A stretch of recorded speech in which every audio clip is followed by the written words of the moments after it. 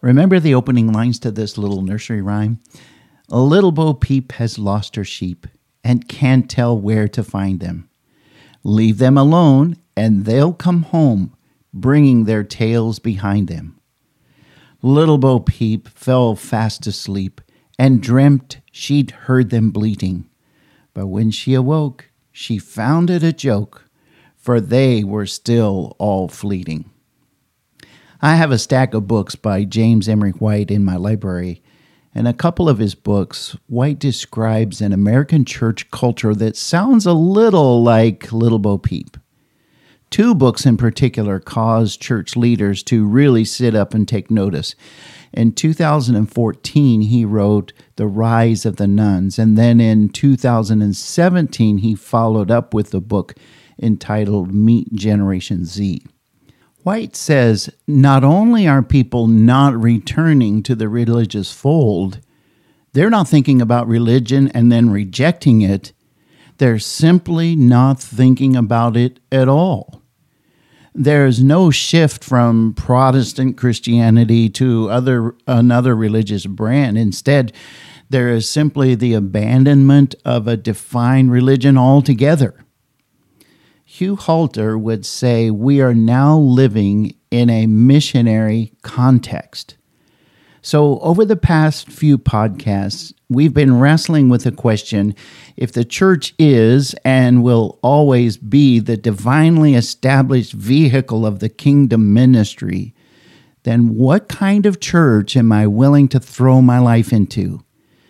What does a post-pandemic sustainable model of church look like? How to expand the boundaries of God's work beyond our current demographic and embrace an incarnational missionary outpost mindset that looks a lot like Luke 15 lost sheep search and rescue operation.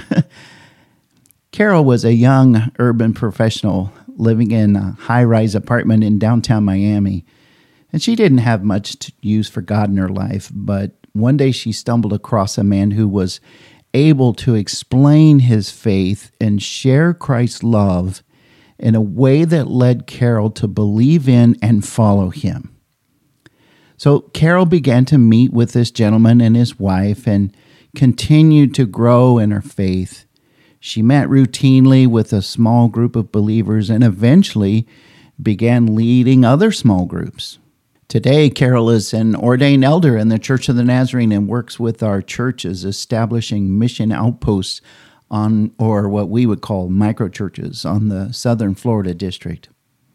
Up in Michigan, Mark launched a network of missionary outposts that followed the Luke 15 model, and this marketplace ministry reached into homes and malls and even bars.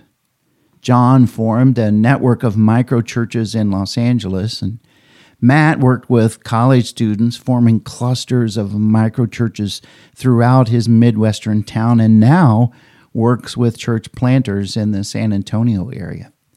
Brian launched an initiative called Reach 77, which was based on reaching the 77 neighborhoods in Chicago through planting organic churches.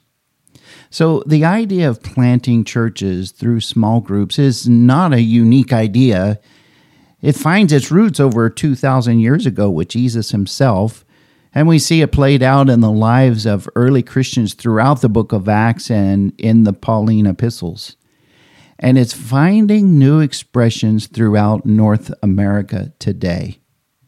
Over the next few podcasts, we're going to introduce you to some microchurch planters. We're going to discover how the Luke 15 approach to ministry finds its expression in today's world. And we're going to open the toolbox of microchurch planting and see what we can find inside. I hope you will join us in this wonderful journey.